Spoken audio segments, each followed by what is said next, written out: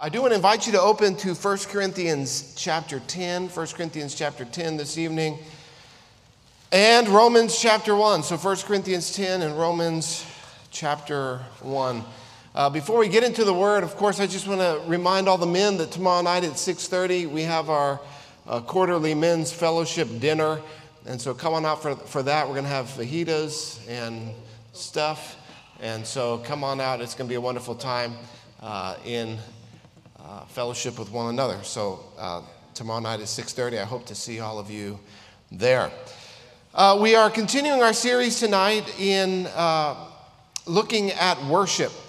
And we've been walking through the Bible, stopping off at various points and places to learn what we can about worship, hopefully to enrich our worship of God, that our worship of Him would be holy and righteous and pure and acceptable and received by Him.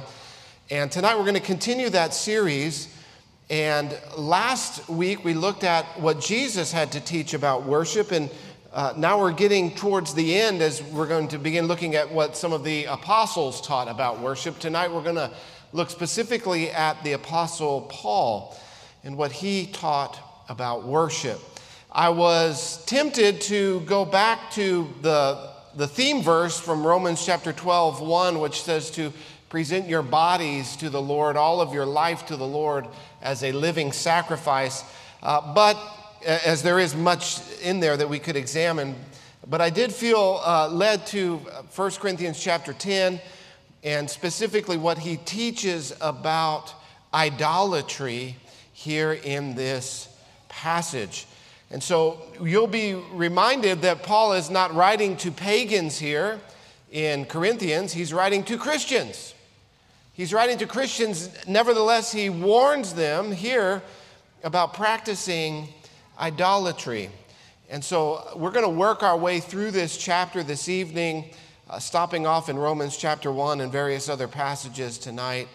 And I believe that it will be a blessing to you this evening. So let's pray. Father, we thank you for your word. Lord, I pray that you would speak to us tonight. Lord, that you would help us. Lord, you've sovereignly planned that we would be alive in this time. Lord, these times which are so bizarre, so strange, as we just see what's happening in our world. We see what's happening in our culture. Who could have imagined the things that we're seeing today? But Lord, none of it is a surprise to you. Not one thing is beyond your sight. You know all things. You saw these days before you even created the worlds. But Lord, you also, before you created the world, predetermined that we, as individuals, us, that we would be alive in these days, and that we would be a part of your church corporately to make a difference in these times that we live. Lord, you haven't called us to be passive. You haven't called us to be observers. You haven't called us to be commentators in the culture, but Lord, you've called us to shape and to mold and to proclaim the gospel that transforms and heals and saves. And so, Lord, tonight in this study in 1 Corinthians, Lord, that you would help us to see and to hear and to know the things that we ought to be doing, each individually in our lives, and even ways that we could work together to see your kingdom advance in our world and in our culture. That is what you have called us to and to do. Help us to see it tonight. In Jesus' name we pray. Amen. The Corinthians are living in a very pagan culture, just like we are. The world that they lived in, the city of Corinth, was a very promiscuous city. In fact, a euphemism for a prostitute was a woman of Corinth or a girl from Corinth. That's how promiscuous that city was. Corinth in its day was Sin City. So when we think of Sin City, we think of Las Vegas, right? What happens in Vegas stays in Vegas, they say. Well, in Paul's day, it was what happens in Corinth stays in Corinth. And he had visited this very pagan city full of idolatry, full of perversion, full of promiscuity, full of all kinds of debauchery, as a missionary. We read that story in Acts chapter 18, and he went into that city and he preached the gospel, and the Lord saved a group of people. The Lord brought a group of people from death to life and into salvation, and they formed a church and they formed a community, and they began worshiping together. And Paul stayed in Corinth for 18 months, and he disrupted the culture there. He was at war with what was happening there in that city, because the kingdom of God is not to be at peace with paganism, not to be at peace with darkness.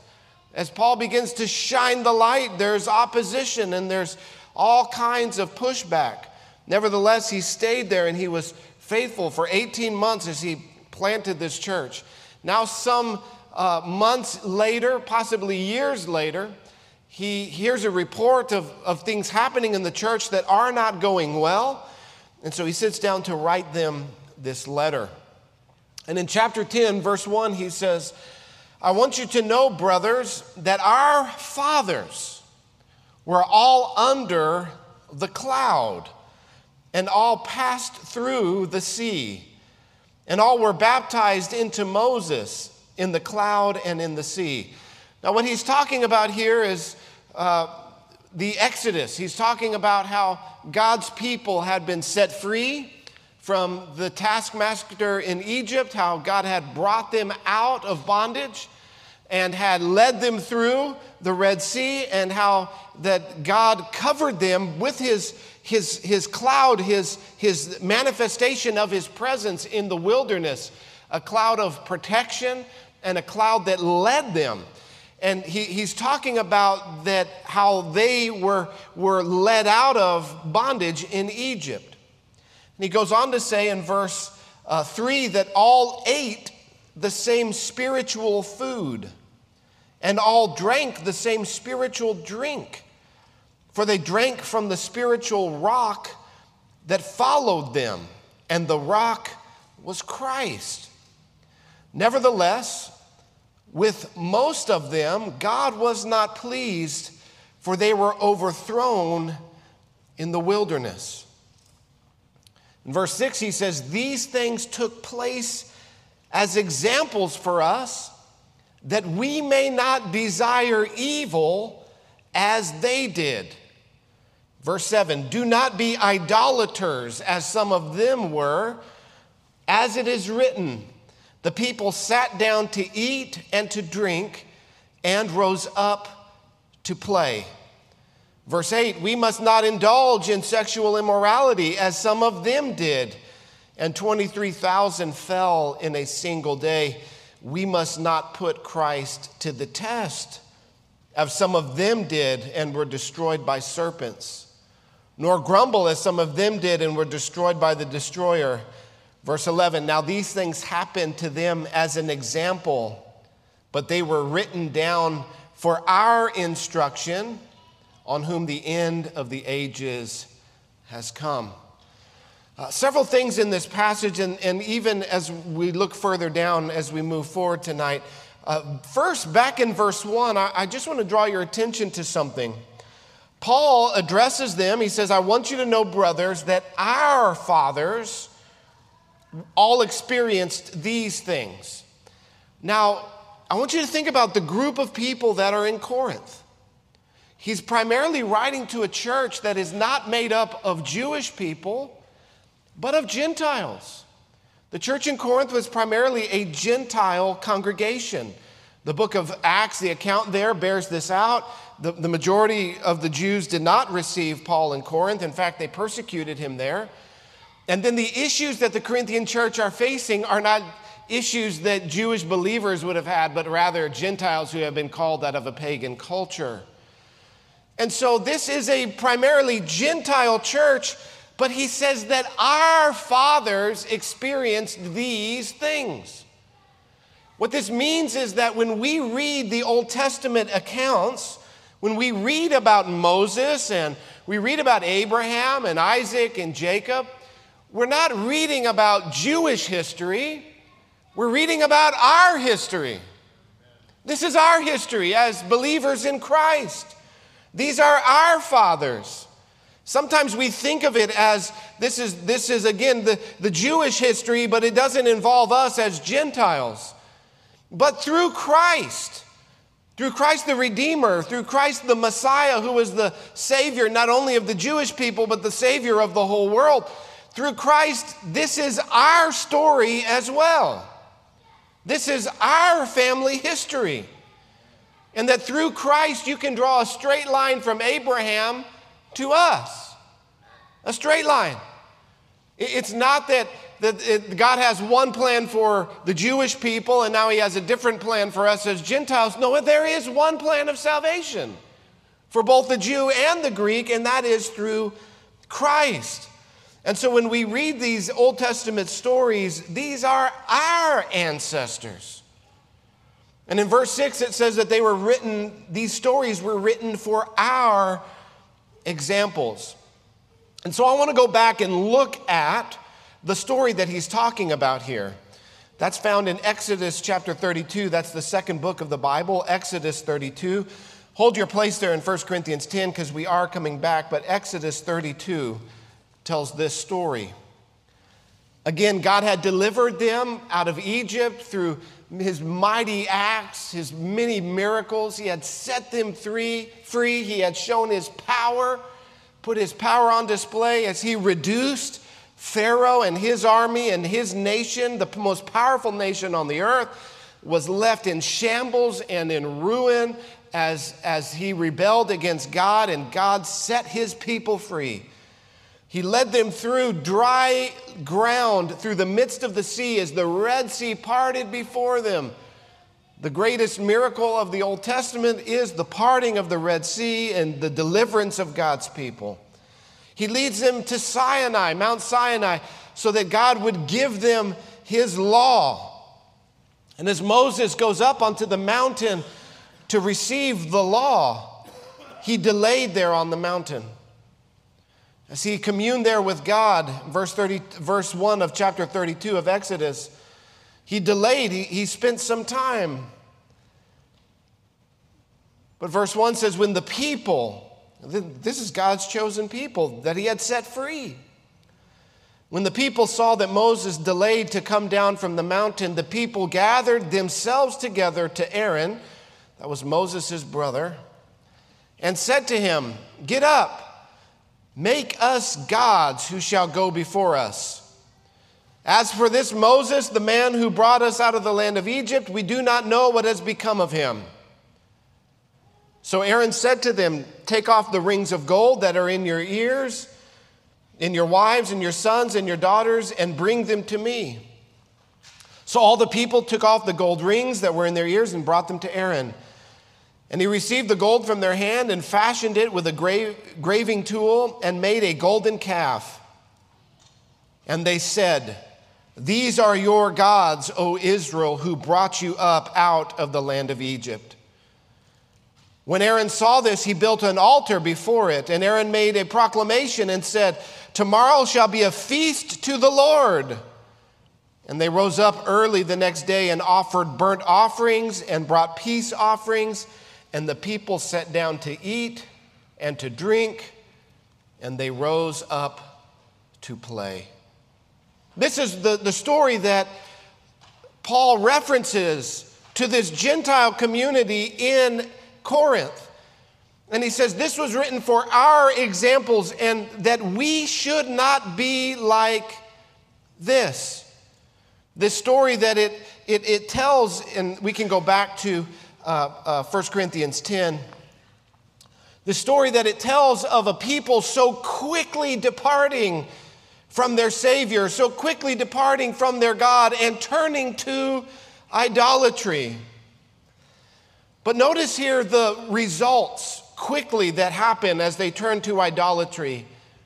That very quickly their idolatry, their worship of a false god leads into paganism and pagan revelry.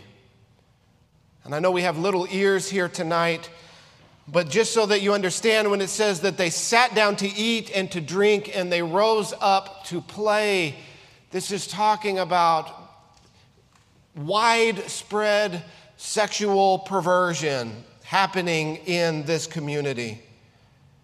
That this is what happens when you shift your worship from the true and living God and instead shift it to idolatry. He says in verse 6 that these things took place as examples for us that we may not desire evil as they did. That we, as God's redeemed people, redeemed now by the blood of Christ, we, verse 7, should not be idolaters as some of them were, as they sat down to eat and drink and rose up to play. Paul makes it explicit in verse 8, we must not indulge in sexual immorality as some of them did, and 23,000 fell in a single day. We must not put Christ to the test. Your life, this is the point of this passage that Paul is making, your life will reflect the God that you worship. Your life and the way you live your life will reflect the God that you worship. Here we see that these Israelites had been set free. God was calling them into covenant faithfulness. He was giving them His law. But as they departed from worshiping God and instead began to worship idols, what immediately followed was sexual perversion. Immediately. Your life reflects the God or gods that you worship. This is an inescapable reality because we are created as image bearers. Genesis 1, we are all created to bear the image of God. What this means is that we are like mirrors that reflect the God that we serve. And when we serve the true and the living God, we reflect His nature, we reflect His glory, we reflect His character. But when we worship false gods, when a people worship a false God, they will bear that image as well. All of life is religious for all people. This is an inescapable reality. All of life is religious for all people because all of life is a moral choice. Every decision is a moral decision. It's either in line with God's word and submitted to God's commandments, or it's rebellion against God. We can't escape this. And so every decision is a moral decision. I will either live for God's glory or I will rebel against God. So all of life is religious for all people. Paul says that we should not desire evil as they did, and that we should not, as Christians, be idolaters, that serving Christ and serving idols don't go together. And so you might say, well, if all of life is religious, what about the atheist? What about the person that claims to not believe in anything? Well, they themselves are rejecting the one true and living God, are they not? Is that not in and of itself a religious position? Is that in and of itself, those who would say, I'm not religious, I'm a secularist? Those who claim that are truly worshiping not God, but themselves as God. That's the religion that they're a part of. It's self-worship. So if you look at Genesis chapter 3, when Satan comes and he tempts Adam and Eve, what does he tell them? Don't live under God's rule and God's authority. But instead he says, if you will eat of this tree, you will be like God. You will be like God. You be God. You don't serve God. Don't follow God. Don't submit to God. No, you be your own God. You make your own rules for yourself. That's the message of Satan. That's the message of all religion that tries to set itself up against the true religion of worshiping God the Creator. We see this come to a full expression in Genesis 11, the Tower of Babel. As God had told humanity to disperse and to go into all the world and to set up God's image bearers, God's culture, and to cultivate creation into a life-giving, God-honoring world. That instead, humanity, again, at Babel, Genesis 11, chose to not spread out, but said, no, we will make a name for ourselves.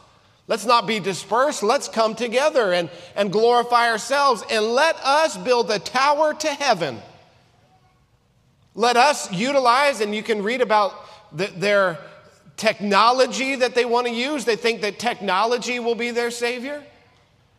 They think that they can be saved and build a tower to heaven on their own works and efforts. This is the same world we live in today. Humanity that thinks they can save themselves through their technology, through their scientific advancements, through their own efforts and good works. It's a tower, another Tower of Babel. Trying to make our way to heaven on our own works, on our own good deeds, not submitting under God and His authority. But see this, all of life is lived by faith in some ultimate ideal. So the religion of self, secularism, the Tower of Babel, this is faith in us. Faith in our own ingenuity, faith in our own best thinking, that we can save ourselves. There are people who are actively working today to try to create some sort of interface between computers and humanity so that we could download our conscience into computers so that we could gain eternal life, not through submitting to God, but through our own scientific advancements. It is another Tower of Babel, but it's faith in some ultimate ideal. That's faith in the fallen humanity. It's self-worship. When Romans 8:29 says that God has called us as His people and that He is calling us and that He is conforming us into the image of Christ, we will reflect one image. We will either reflect the image of Satan himself, the first one who rebelled against God and chose to live under his own authority and rule, or we will live reflecting the image of Christ, the one who submitted himself to the will of the Father. And Paul says that if we are living in this way, rebelling against God, that we are idolaters. It is a religion of self-worship. You'll remember this passage from Isaiah chapter 14. We won't take time to turn there. But again, it is the mindset of Satan when he said, I will ascend to heaven. I will be above the stars of God. I will set my throne on high. I will sit on the mount of the assembly in the far reaches of the north. I will ascend above the heights of the clouds. I will make myself like the Most High. But Isaiah pronounces this judgment, but you are brought down to the grave, to the far reaches of the pit. This is the ideology of Satan, rebellion against God. We have, unfortunately, been tricked into this ideology through sin and disobedience. And that humanity, fallen humanity, has been deceived by Satan because we believed that we could live our life our way in God's world. But we don't live in our world, do we? We live in God's world. We are not our own creator. He is the creator. He is the one who made all things. He is the one who made us as worshiping people. The great deception is that we are autonomous, that we are somehow separated from God, that we live our lives in a way that is outside of His rule and His reign. But the Bible says that from Him and to Him and through Him are all things. Amen. We are not autonomous. We are under his rule and reign. Fallen humanity now lives for their own glory, not for God's glory. All of us, the Bible says, are like sheep and we have gone astray, and all of us have rebelled against God, declaring to go our own way, that we can live in God's world our way, to not live under God's law, God's rule, God's reign. But through Christ, God is redeeming a people for himself. And Paul says, as God's redeemed people, we ought not live like we used to live. We ought not be idolaters. In Romans chapter 1, I asked you to turn there. Let's flip back there quickly. I'm coming back to 1 Corinthians 10, but Romans chapter 1.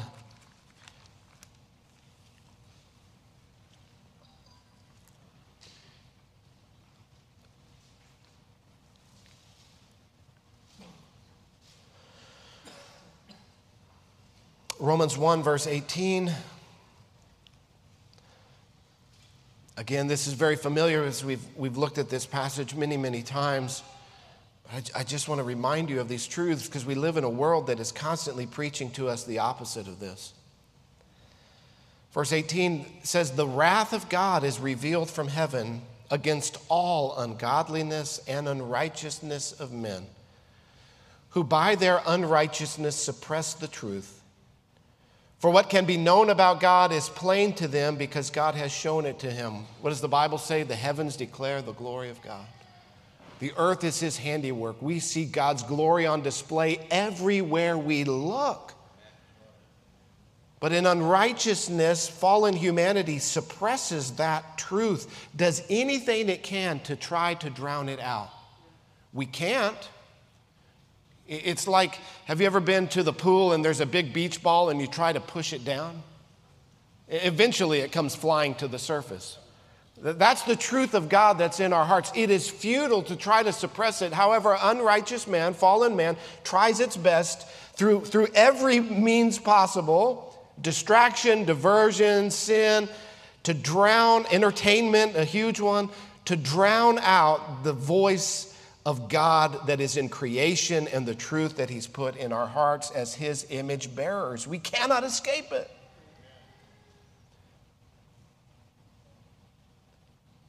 Verse 20, "For God's invisible attributes, namely his eternal power and divine nature, have been clearly perceived ever since the creation of the world in the things that have been made, so that they are without excuse." Verse 21, "For although they knew God," that's the thing, you have to understand this, we all know God. The atheist knows God. They know God because God has revealed himself to them. They say, "Oh, I don't see any evidence for God." They're lying. They're suppressing the truth. The evidence is everywhere.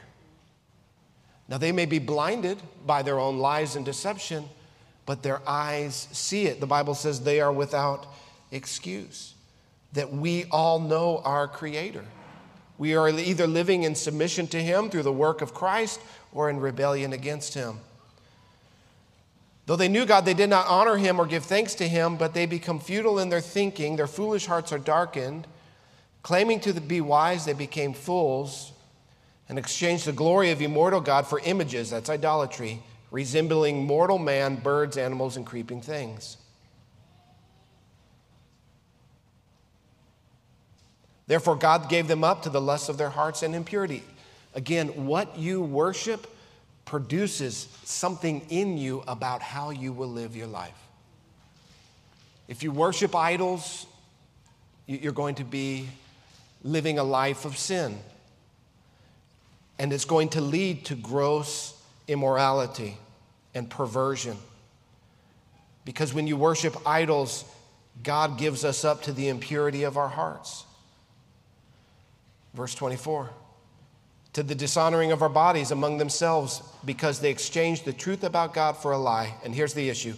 They worshiped and served the creature rather than the Creator, who is blessed forever. Amen. All of us worship. Every human being created in the image of God, we worship all day, every day. We either worship God the Creator or we worship something in creation. We either glorify God the Creator or we glorify something in creation. We all of our lives are directed in worship towards one direction, one of two directions, the creation or the Creator. And Paul is writing to these Corinthians and he says, do not worship the creation, worship the Creator. We are worshiping creatures. This is inescapable. It's not whether we will worship, it is what we will worship. Not whether, but what. Will we worship God or will we worship the creation? John Calvin, the Reformer, put it this way, that the human heart, the fallen human heart, is an idol factory. An idol factory. We produce all kinds of idols. Some we can see with hands. I've been to places where they literally bow down and literally worship idols. I've been there. I've seen it. It's one of the most heartbreaking things you will ever see in your life. But just because we're more sophisticated in our idolatry under the banner of secularism, don't think that it's not idolatry. Human beings are worshiping people because we are created in the image of God. This creature worship that we see today, it is self-centered. It is the worship of self. And so our culture will say things like, this is how our culture lives, that my happiness and comfort is the highest value and good. Is that not the spirit of our age? My happiness and comfort is the highest value and good. Therefore, I will do whatever I think will make me happy. Is that not how people live? That is self-worship. That's all that is. I will live not to please God, but to please myself. I will live not to glorify God, but to glorify myself. It's worship and it's idolatry. And this is the religion of our day. It is the worship of self. Self, and I've gone through this list before. I pulled it up again. We hear all of these things so much in our culture, don't we?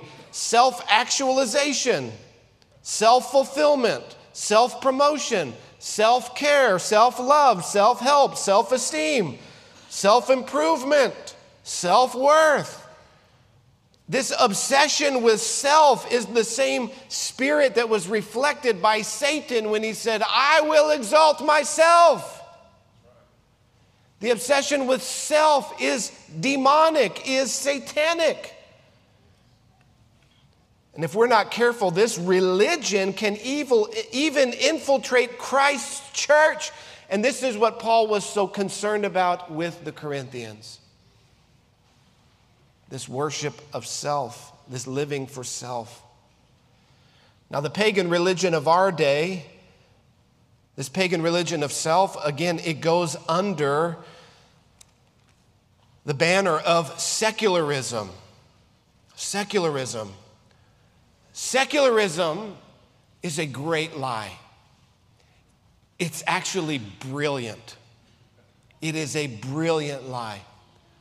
Secularism says that you can create a space where there are no religions allowed, no religious commitments allowed.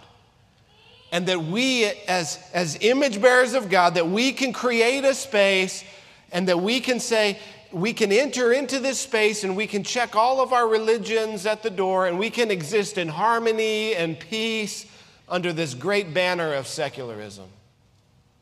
We can all get along because religion divides people, and so if we'll just leave those out here, when we enter into the public sphere, we enter into a secular sphere that has no religion at all. But the great lie, the great deception of secularism is that secularism itself is a religion. Secularism itself is a cult because it exists with it exists with a faith in an ultimate ideal. That's religion. Faith in an ultimate ideal. It is a religion in and of itself. And so if we buy into that lie, guess what we are participating in? Idolatry. If we believe this lie of secularism, and again, what does secularism says? It says we don't need God. We don't need to submit to God. We don't need to submit to His word.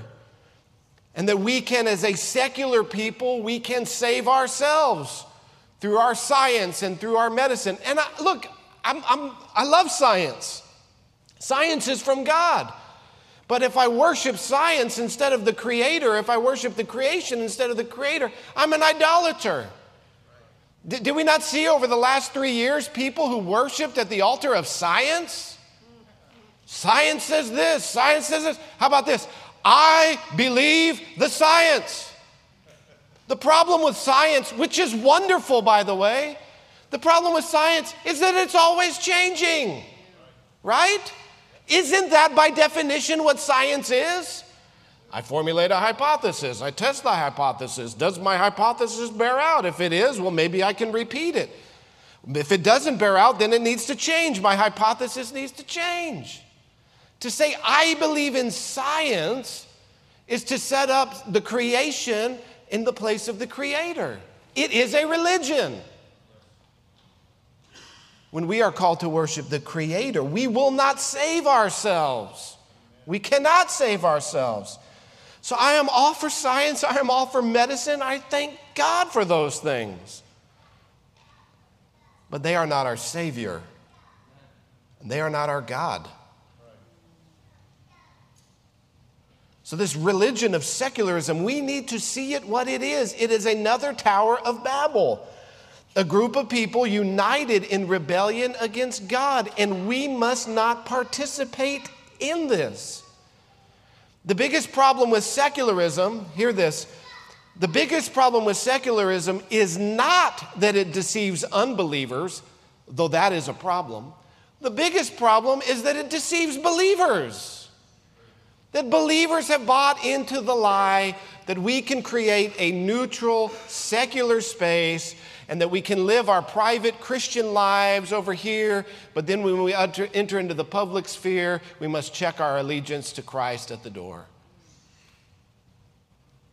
That itself is a religious idea. And what we have found, have we not, under this experiment of letting the religion of our culture be not the true religion of Christianity, but rather secularism, the worship not of the true and living God, the Creator, but the worship of the creation. Have we not found that there really is only one thing excluded from that space? Have we not found that secularism does not invite anything and everything into that space except the name of Christ? It's a trick. It's a deception. And too many Christians have bought into this idea. This week I had lunch with a friend of mine, a pastor, who is beginning to see what I'm talking about here. He said, I've just been so committed to the idea that we live in a pluralistic society, and yes, we believe in Christ, and yes, we believe in the gospel, but not everybody does, and we have to surrender. We have to check our faith at the door in certain spheres so that we can all just get along, that we live in a pluralistic society. Listen, pluralism is just a rebrand of polytheism, many gods. As a Christian, I cannot commit to an idea of many gods because there's one true and living God. But just because, see, this is the great deception. They just rebrand and do a really good marketing campaign, and Christians go, well, okay, I guess you're right. Jesus Christ is Lord. This is what got them fed to lions in the first century. They said, Jesus is Lord, not Caesar. They said, you might have, and did they not live in a pluralistic society? They did. They lived in a society that said, look, just do your own thing. Have your own faith. You want to worship that God? Go ahead. You want to worship that God? You want to go ahead. You want to worship that God? Go ahead. All you have to do is pay ultimate allegiance to Caesar. Just go in and offer the offering, the pinch of incense, and declare that Caesar is Lord. You do that, you can worship any God you want. And Christians were the first ones who said, we can't do that. Because Caesar is not Lord. Jesus is Lord. And we live in a day that is trying again to make the state God, Caesar, Lord. And too many Christians just don't see it for what it is, that it itself, statism, secularism, is a religion. And Paul says that we cannot practice this. We cannot mix with idolaters. That we can ourselves not be idolaters. There is no neutral ground. A place is either living in submission to Christ as King, the one who has all authority in heaven and on earth, or it is living in rebellion against him. An individual is either submitted to Christ as King, as Jesus as Lord, or that individual is living in rebellion against God. A family is either submitted to Christ as King and Jesus as Lord, or they're living in rebellion against God, their Creator. A family, a church, is either submitted to Jesus as King and Christ as Lord, or they're living in rebellion against their Creator. A community, a city, a state, a nation is either submitted to Jesus as Lord, or they are living in rebellion against God. Jesus said it so clearly. He said, if you are not for me, you are against me. And so anything that is not pro-Christ, Jesus is Lord, is living in rebellion against God. Individual, family, church, and even the state. Because all authority belongs to the one who rose on that third day. All authority belongs to the one who ascended to the right hand of the Father and rules and reigns as King of Kings and Lord of Lords. The problem with secularism, as we look at it today, is that they are better at evangelism and discipleship than we, the church, are. They are more devoted to their faith and religion than many Christians are. They are more devoted to their religious convictions, their ultimate convictions, than we as Christians are.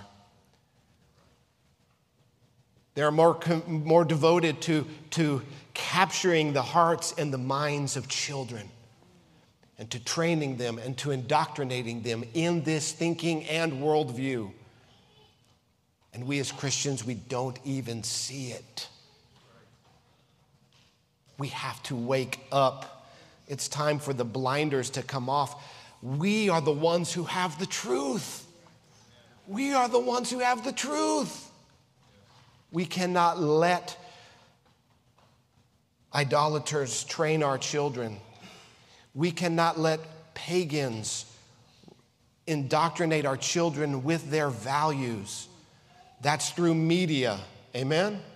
That's through social media, that's through movies, and it's everywhere. The flag of secularism is the rainbow flag. It's a religious cult. It's like when I wear a cross, it's similar. When I wear a cross, I'm saying that I am aligned to Christ. He is my Savior and Lord. But there are people today who are just as are committed to this agenda, this worldview, this religion, this cult, even more so than many Christians today. Represented by this rainbow flag. It's a religious statement. We need to recognize it for what it is. Verse 9, wrapping this up tonight, verse 9. Paul says, 1 Corinthians 10, we must not put Christ to the test. How would we put Christ to the test? Well, by claiming to be part of God's covenant family, by claiming to follow Christ but serving idols, engaging in idolatry, not serving Christ, not following Christ, following the idols of the culture, submitting to the idols of the culture, bowing to the cultural norms rather than bowing the knee to Christ. We are now part of the new covenant. This new covenant with a new people, with better promises. And we must not, Paul is saying, we must not do like they did back then. We have these examples of what take place when people break covenant with God and go off and serve idols. But in verse 20, I want to look at verse 20 and 21.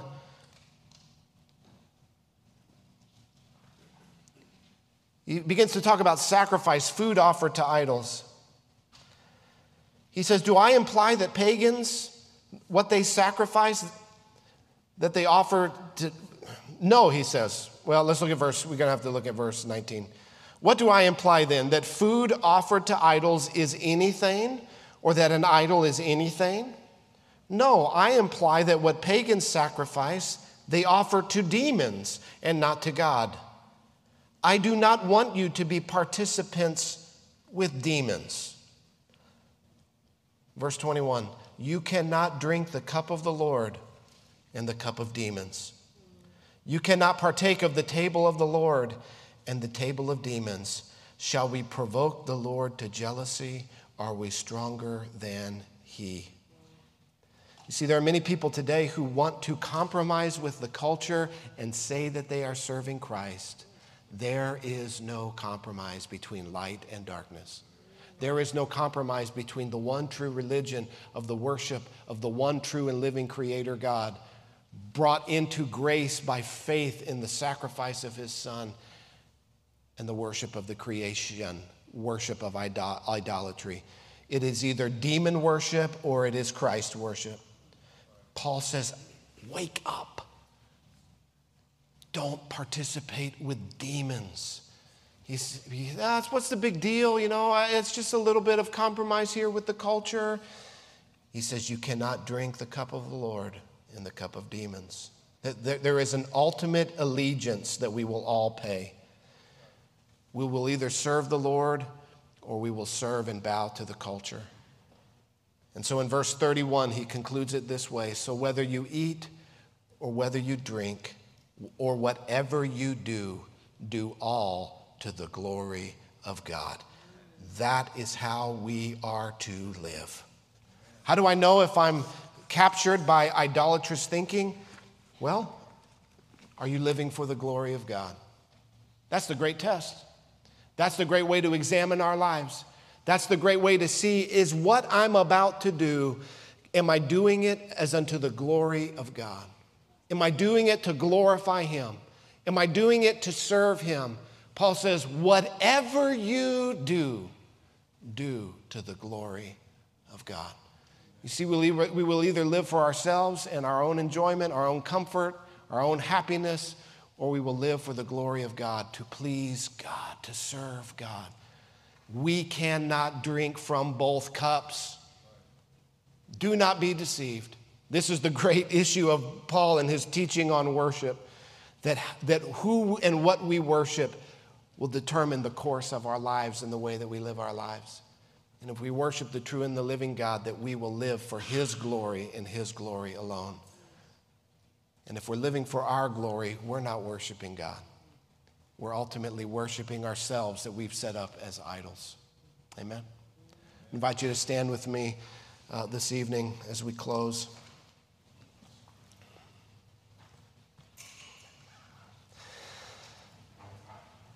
Father, we do not want to participate in works of unrighteousness. But the enemy is so subtle. He is so good at lying. And just as those Israelites had been set free from Egypt through mighty acts of redemption, great salvation put on display, they so quickly became impatient and turned to idolatry. You wrote that for us as an example to show us. Lord, the great temptation, and as Paul wrote in the first century to this first generation of Christians living in a pluralistic, pagan, polytheistic society, is that they could compromise with the culture instead of worshiping you. And you inspired him to write these words to show us clearly that when we live in a pagan culture, that we have a decision to make. We will either serve Christ, we will either serve you as Lord, or we will bow the knee to self-worship, creature worship, culture worship. Lord, if there's any place in our hearts where we are bending the knee to that idol, God, I pray through the power of your Spirit that you would convict us, that you would open up our eyes, that you would help us to walk in faithfulness and obedience. Lord, as you have called us out from the world to be a holy people as unto you. Lord, help us to see that there can be no compromise between light and darkness, between good and evil. There is no fellowship between these things.